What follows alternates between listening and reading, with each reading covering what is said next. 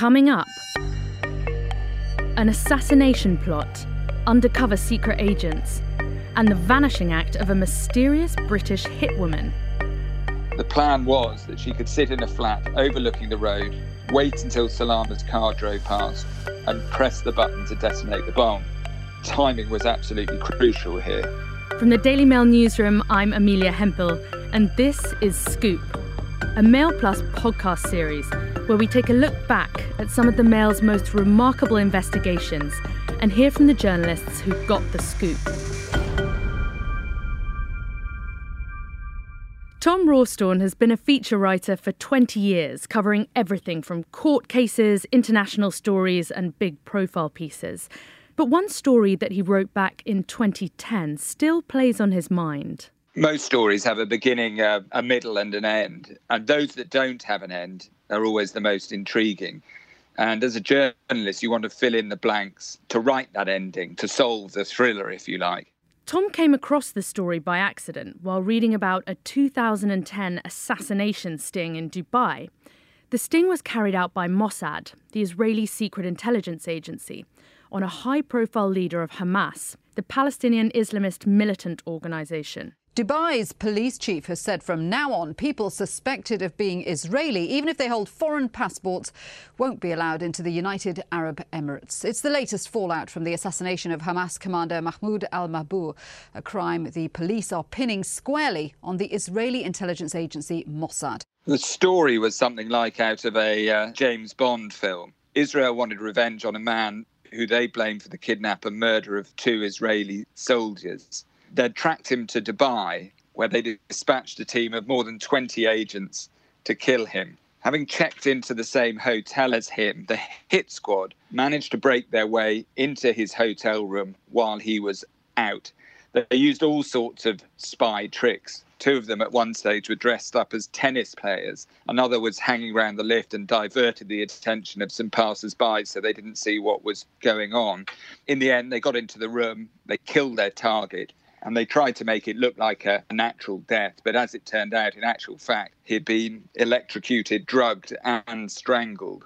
Afterwards, the authorities, trying to work out who was responsible for the hit, discovered that the 20-strong hit team had entered using false or fabricated passports, a number of which, about a dozen, were British passports or passports that were made to seem like they were British.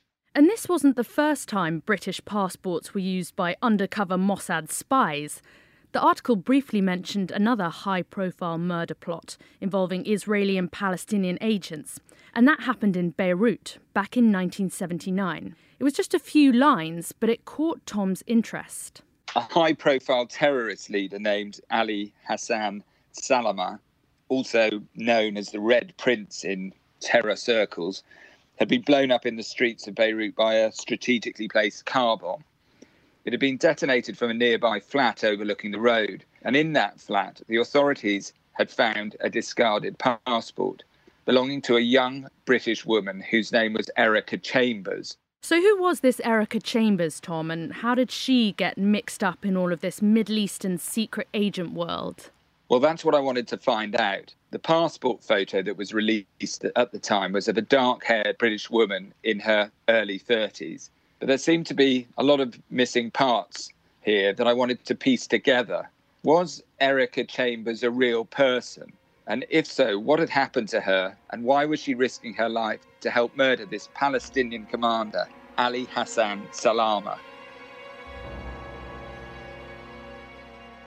To understand this undercover mission that Erica Chambers was sent on in Beirut, we need to know a bit more about the man she killed, the Red Prince, aka Commander Ali Hassan Salama, who was also the chief of operations for Black September. Tell me about this organisation, Tom.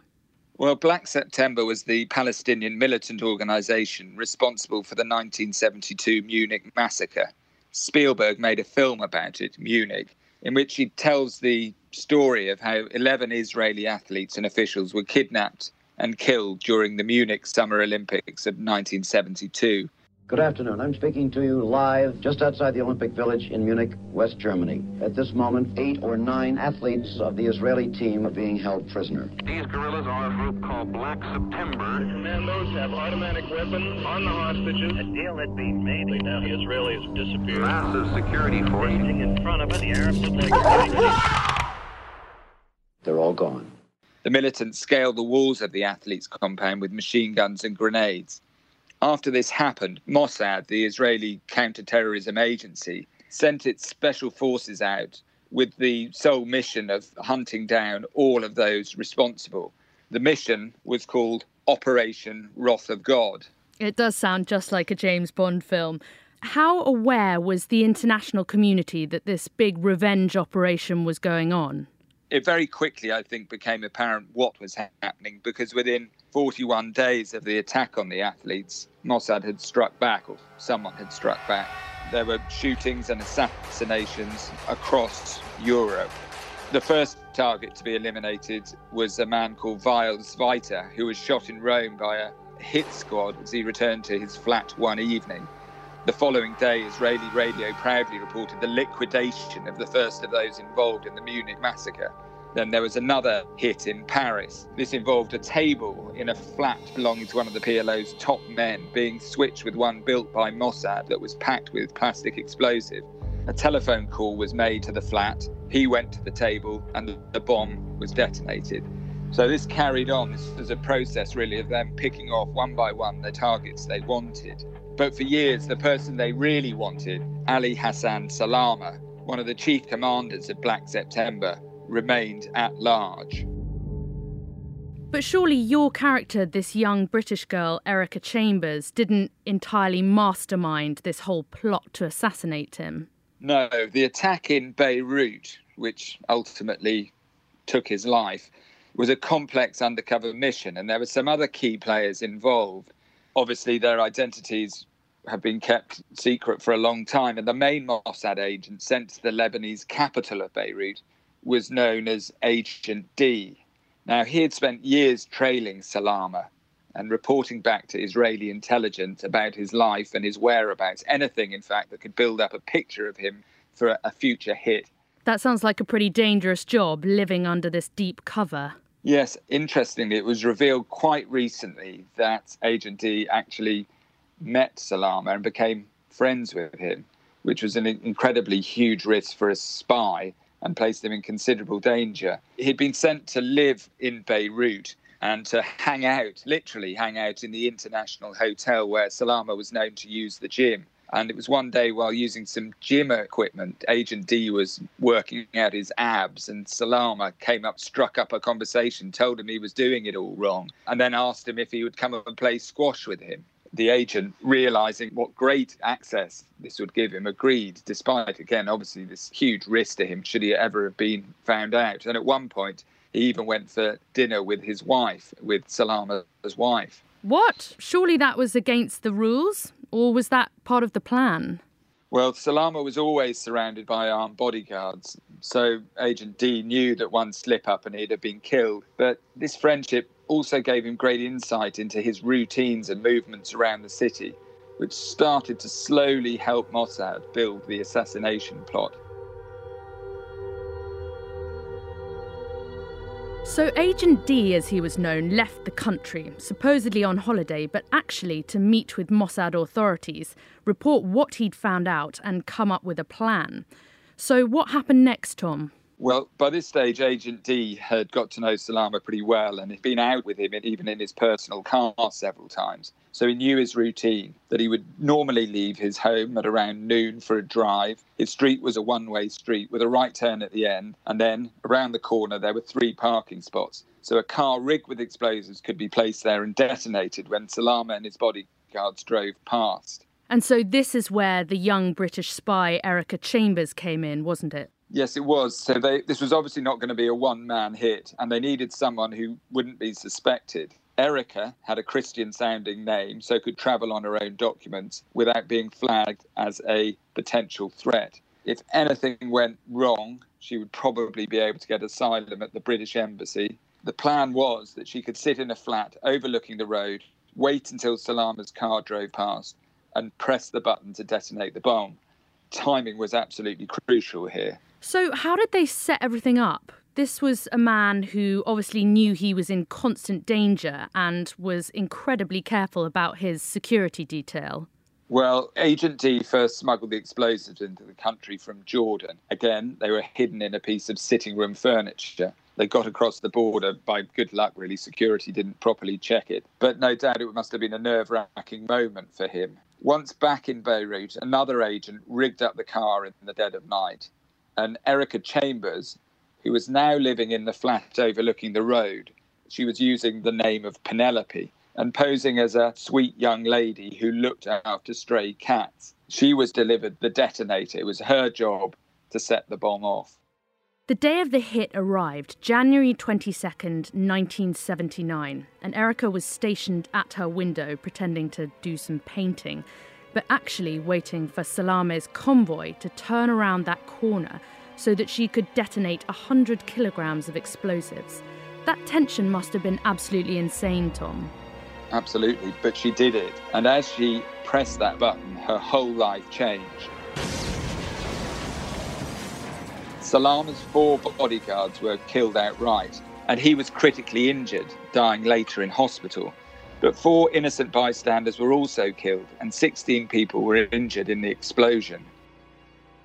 So how did she escape? And do we know why she left her passport behind? Well, this is where the story starts to become mysterious. Amidst all the chaos and the confusion, I guess nobody would have noticed Penelope slipping quietly out of her flat. She'd taken the trouble before she left to fill the cat's dishes with food, and had even told a neighbour that the commotion had upset her so much that she intended to rest in a hotel nearby. But in fact, she'd never returned to this flat, and to this day, her exact whereabouts are a complete mystery. So who was this Erica Chambers? It seems like such a huge risk to use your real identity for a murder-assassination plot. What was her connection to Israel and to Mossad in the first place, Tom? Well, that's really where I started with this, and that's what I wanted to find out. And the first thing you do as a journalist when you're looking at a story like this is look at what's been written in the past. So I went to look at the cuttings, and cuttings from 1979 aren't stored electronically. So it was a phone call to the Daily Mail's library, and they rushed off to the archives, had a look through the files, and came up with the original cuttings, which literally are cuttings, bits of paper cut out of the newspaper and kept in an envelope with the name Erica Chambers on. They then photocopied them and scanned them and sent them back to me. And what surprised me really was the fact that there were so few cuttings on it. You know, it must have been such a big story at the time, I thought. And it was a big story. But no one back in 1979 had really got to the bottom of Erica Chambers. Was she real? Was it a fake passport? There was no answers to any of those questions. So faced with that, I did what journalists also do next, which is to start having a look at her family background to see if there's anyone around today who might be able to fill in any of the gaps about this woman, to tell me whether she really existed, in fact. And when you were starting your research back in 2010, I mean, over 30 years had gone by since that incident. Was anyone still around who could help you dig up new information, or it was just those archivists? There were some clues. The German author by the name of Wilhelm Dietl had looked at the revenge attacks by Mossad and had suggested that Erica Chambers was a real person. But at the same time, other clues suggested that maybe she wasn't. Maybe she was just a figment of Mossad's imagination. Following the 1979 bombing, another passport was found nearby belonging to an individual in the name of Peter Scrivener. This passport turned out to be a forgery. Peter Scrivener did not exist. The passport had belonged, in fact, to a 27-year-old British man, a council worker called Peter Derbyshire, who had been living in London at the time of the hit. Although his surname was changed on the passport, the other details were correct. Mr. Derbyshire, of course, had nothing whatsoever to do with the bombing. And that, I think, led many to assume that the Erica Chambers passport must also have been an invented identity. And so you had these passport details, not knowing if they were real. What extra digging did you then do? Well, using those details, particularly the date of birth and the place of birth, I was then able to find her birth certificate and to start building a family tree. Her birth certificate showed me that her parents were Marcus, who at the time of her birth was a 37-year-old motor engineer, and her mother, Lona. They'd married during the Second World War. Marcus came from a well-to-do English background. In fact, his father was an admiral, while Lona, whose maiden name was Gross, is understood to have come from a Jewish family from Czechoslovakia, which, as we'll see, became a fairly significant element of this whole story, actually. As for Erica, she had an elder brother, Nicholas, and they were raised in comfortable surroundings in Holland Park, where both were privately educated. Their parents split as they were growing up, and Erica was raised, we understand, by her mother. And she'd go on to study geography at Southampton University, and by all attempts was a bit of a kind of loose cannon, a bit of a daredevil, riding around in a Mini Cooper that she'd drive around the city at high speed. So this was the details, this was the flesh I was putting on the story about this Erica Chambers. But of course, we still didn't know whether this Erica Chambers was the real Erica Chambers who would have pressed the detonator on that bomb all those years later. And at this stage, did you find any connection she had with Israel? Well, we knew about the family connection through her mother. And we understood that having travelled around the world, having left university, she ended up in Israel, or we understood she had ended up in Israel to further her studies at a Hebrew university. And it's there where it's suggested she could have been targeted by Mossad and persuaded to become an agent. And the thing they might have used to persuade her was details about what had happened to her mother's family during the Holocaust and how many of her relatives had died in it. And what do you think it was about Erica Chambers that made Mossad think she's got secret agent potential? Well, she had the Jewish background, but was British born. We also understand she spoke German, which would have been a good decoy. And all of these things would have allowed Mossad to put some distance between themselves and Israel and her had she been rumbled. And did you manage to get in touch with either of her parents to find out any more about her? Well, I started looking at this story in 2010, and unfortunately, her father had died in 2009. Her mother, we understood, had predeceased him some years earlier. There had been some suggestion that Wilhelm Dietl, the German author, had attempted to contact the father some years earlier, but had been given a fairly ambiguous answer when confronting him. So this doubt about Chambers' identity persisted. But then there was an unexpected twist to the story, wasn't there? Yes, well, it turned out from my research that Erica Chambers that we were looking for, if she were the same person, had a brother. His name was Nicholas, and after a bit of digging, it became apparent that the Nicholas Chambers in question was a QC, a high-flying lawyer, a British lawyer, and leading civil court judge who was, a pillar of the British judicial establishment. Wow, that must have come as a surprise. And so was he then able to confirm or deny anything about Erica and who she was?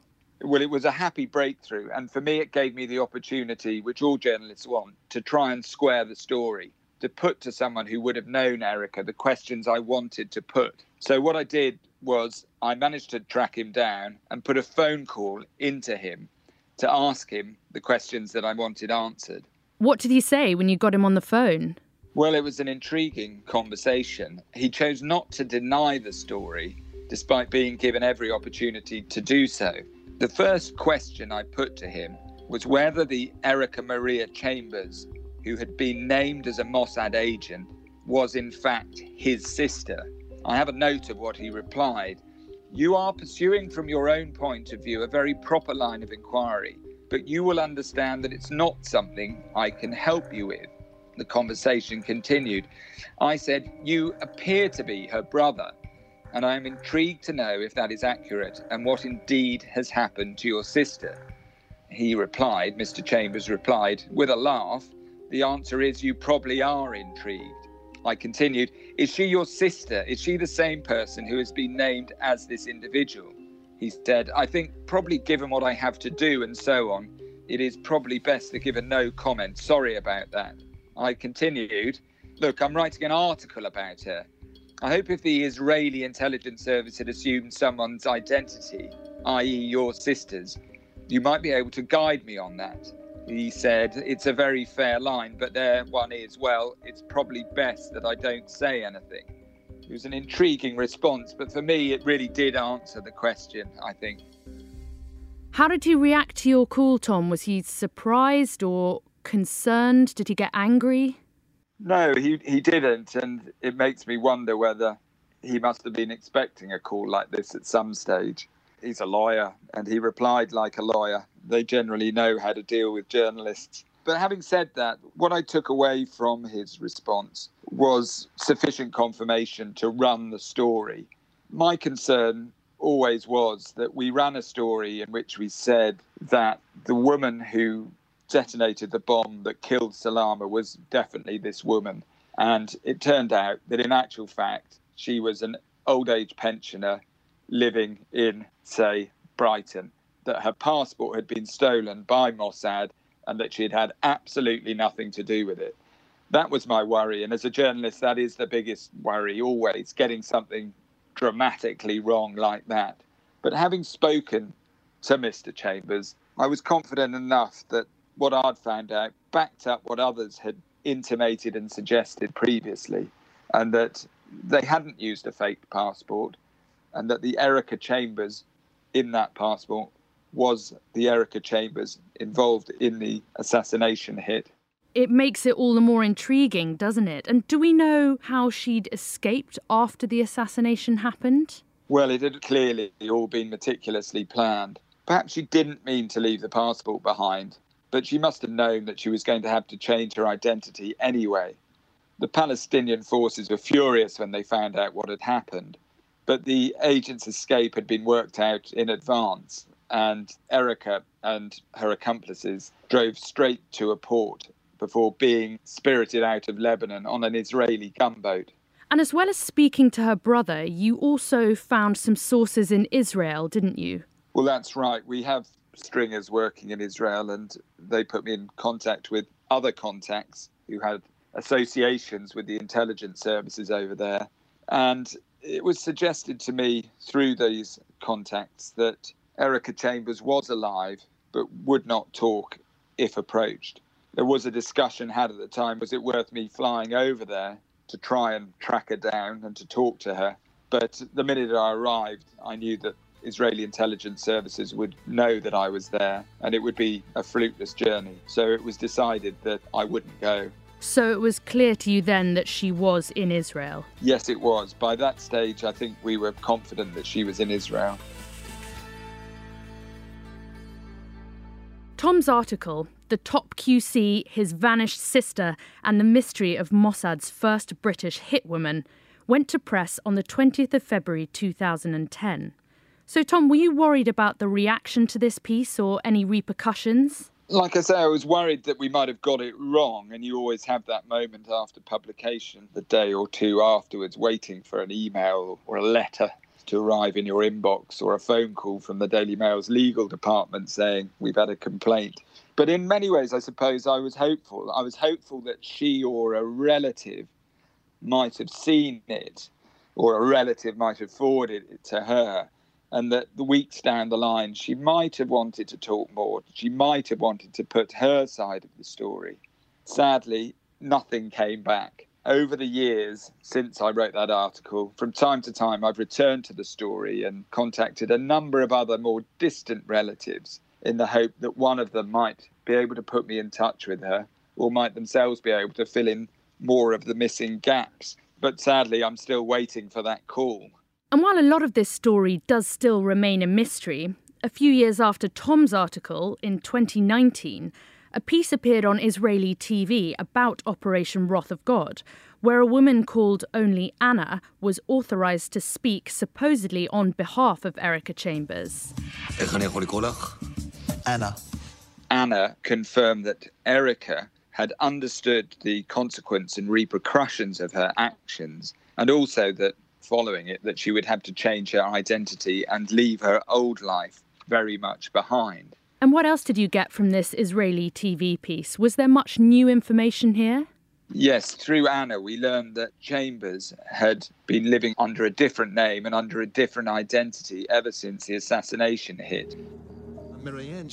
And this woman called Anna said she understood well what it meant to be cut off from her family, friends and identity totally, nor enter England anymore. And she agreed. She thought that it was worth it. And there was also some insight into how the assassination had affected her personally, wasn't there? There was more interesting insight into that. When her handlers asked Chambers how she would feel about carrying out the killing, she said that she didn't know because she'd never killed anyone before and that she'd tell him afterwards. But she said that she was prepared to do it. And after the assassination, clearly had a big impact on her, as one would expect. And there's this one comment at the end of the interview where Anna said that Chambers had long been haunted by the death of one of the innocent women who was just walking by when the bomb detonated. Anna said she, as in Chambers, had thought about this girl almost every day for many years. So, Tom, do we know if any of the other agents felt any kind of guilt or remorse about this? It does seem like they were just able to play judge, jury, executioner and face no repercussions for any of this collateral damage that went on. Other than the reported regrets that Chambers is said to have felt for the bystanders, Agent D was asked about his relationship with Salama, which, if you remember, he had infiltrated himself into his life very effectively. And he admitted, he said of his target, he was smart, a strong man, a man's man, intelligent. We had a lot in common. He even said, actually, that he quite liked him. But then pushed about it, he said, look, he killed 11 athletes in Munich before the entire world. He massacred them in Germany, and so he deserved to die. I had no doubt. He can be the nicest man in the world. So what? To them, he was still a terrorist. Yes. And what questions would you want to ask her now, Tom, if you got the chance? The question I'd really like to ask her would be about that 1 second, or that millisecond, or the seconds leading up to it, that moment where she had her thumb over the detonator. I'd like to ask her, if she had the choice again, would she do it? Would she press the button, knowing now how her life had changed since that moment? Because I get the sense, as she said, that she didn't know the consequence of it entirely. Yes, she knew the bomb would blow up, but did she know the consequences on her? She was 30 at the time. Did she know how it would change her life forever? And this isn't even the end of the story. I find it quite unnerving how these undercover spy hits still go on today. As you saw in the Dubai assassination, we've had the Russian poisoning in Salisbury, these Novichok attacks. It does make you wonder what's going on behind the scenes, doesn't it? Yes, and I mean, the hit we're talking about happened in 1979, but as we know, the Salisbury attacks were a couple of years ago, and still we have these spies who are able to come into countries, carry out a hit, and then escape and disappear, despite the full knowledge of what they've done and who is responsible. If you look at the Litvinenko attack in London, that was effectively a nuclear attack in our capital city. The Salisbury poisonings were a chemical weapon attack, and yet they walk away and are protected by their state. So we're in a world which is much smaller today, we always say, than it ever has been. And yet, if you want, you can still disappear and hide effectively from justice.